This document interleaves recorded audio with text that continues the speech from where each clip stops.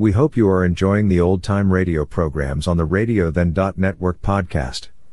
You will find many biographies and audio clips from the past on our blog, www.radiothen.network. Check it out and bookmark the blog, which also indexes our podcasts, www.radiothen.network.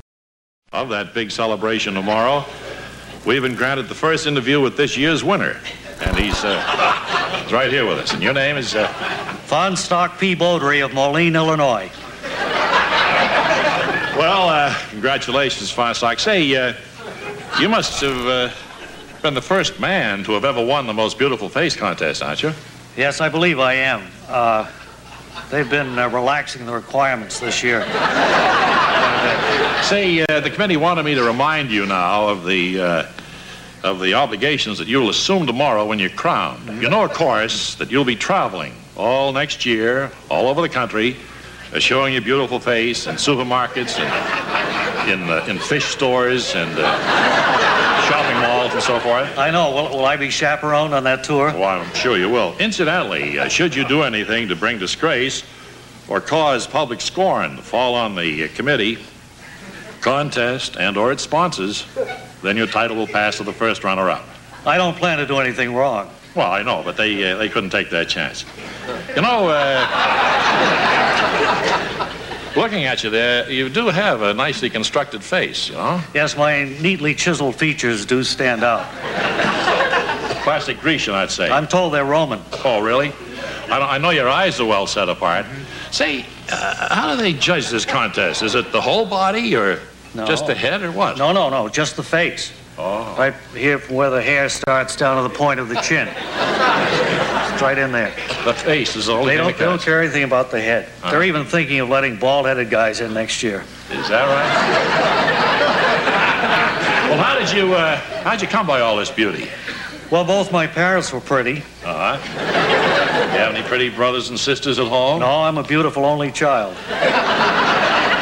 Are you the least bit, self-conscious, you know? I mean, embarrassed to be so beautiful? Yeah, do you get embarrassed? No, I'm used to it by now. Do women stop and stare at your beautiful face on the street? Yeah, sometimes, but I'm used to that, too. Yeah.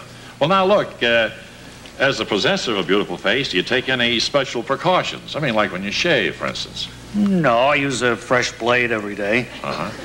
Well, now, how about the cold weather? You must have some bitter days back there in Moline. Well, we do. It's cold back there now. What do? Put a muffler around your features to protect them from the cold, or what? No, I just walk with my back to the wind most of the time. Well, you know, Fahnestock, this year, like all happy times, is going to race by for you, and I know it's been hectic for you these past few days, but have you given any thought to the future? Is it Hollywood, the movies, the TV? Would you like to be one of Charlie's Angels? Well, I've thought about this life of glamour and tinsel and glitter and all that stuff, but I've decided against it. I'm going back to Moline, back to the post office. I don't want to be just one more beautiful face. Wow. It's such a joy to talk to somebody who has their feet so well planted on the ground. Well, thank you. I want to wish you all luck in the future, Fahnestock, and it's been a pleasure talking to a gentleman like you. Thank you very much. You really much. have a beautiful face. True as it.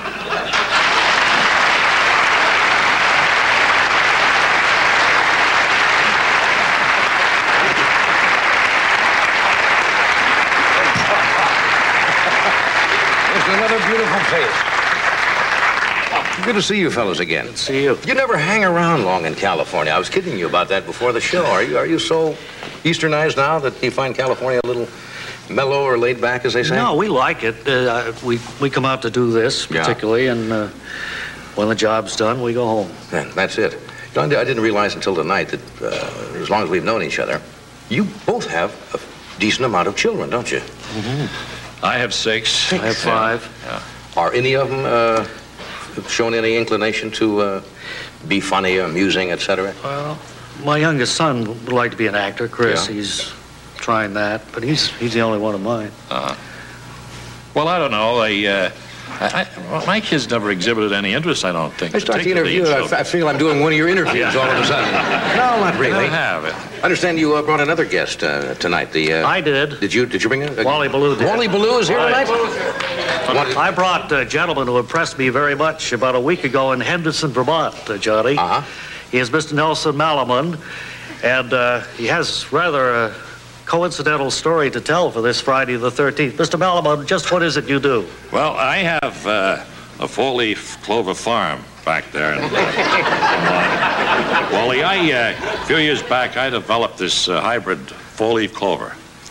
And I sell them down here to a novelty maker. And you found a market for them, did you? Yeah. Novelty maker in New York takes them, he puts them in plastic cases, you know, for keychains and watch fobs. I think I've seen those. Do you have one that, in case somebody hasn't seen? Yeah, it's, hey?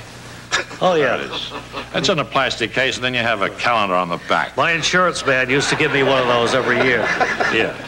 Has a little ad on it. That's okay, right. Now how does this story all begin? You grew a crop of four-leaf clover. Yeah, well, now, my partner, Neil, he was on his way over to Bellows Falls with a truckload of four-leaf clovers. Go to sell them in Bellows Falls? No, he put them on a train, sent them to New York. That's where the novelty maker gets them. Right. Well, Neil had some trouble with the brakes. They grabbed, he went off a cliff, the truck. Oh, boy. And we lost the whole first crop of those four-leaf clovers. How about Neil? Neil got out all right, thank goodness. Oh, he was lucky anyway. Yeah, you he were, was. huh? Yeah. So you went back and started a second crop, I guess. The second crop, I couldn't supervise as actively as I'd like to. I got laid up. I hit my head on a horseshoe that I had hanging just inside the door of my greenhouse. Yeah, I can still see the bump there. No, I was born with that one. Oh, right. So, I couldn't get that crop going, and then, of course, the dusting plane crashed. You have to dust them.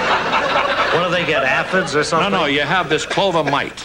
Has this voracious appetite, and they go right after your clovers, and there's nothing more worthless on the market than a four-leaf clover with one or two leaves. Oh, that's absolutely. Wouldn't have anything to do with that. Oh, not a thing. So now we're up to the time when I visited you and the third catastrophe that's overtaken you this year. Now I can see why you have me out here on Friday the 13th.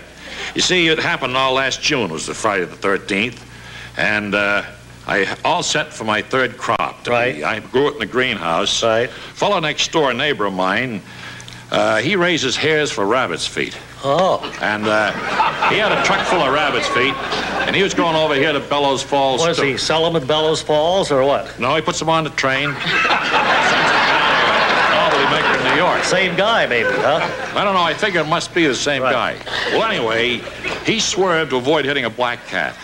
And he went into a telephone pole. The pole came down through the greenhouse, ruined the whole third crop. That's when I got the story firsthand, and it certainly is a sad one. You've had a disastrous year, but I think by telling your story here, maybe you feel a little bit better. Well, every cloud has a silver lining, Wally, as you know. While I've been out here in California, I met this chap from Santa Barbara who's a glass blower, and he makes these beautiful crystal four-leaf clovers that we thought we could sell, have a little better luck with them, maybe. It might pull everything out of the fire. Could we see one? Well, he's bashful. Now, he didn't want to come out. He's afraid to go on the television. He is here, though, huh? Yeah, he's back there. Bring him out. Well, maybe I'll go try to get one. Okay. All right, go. sure. We can get that. Be interesting to see those. I think it proves, Johnny, that behind the darkest cloud, there's always a silver lining. Here was a story of Nelson?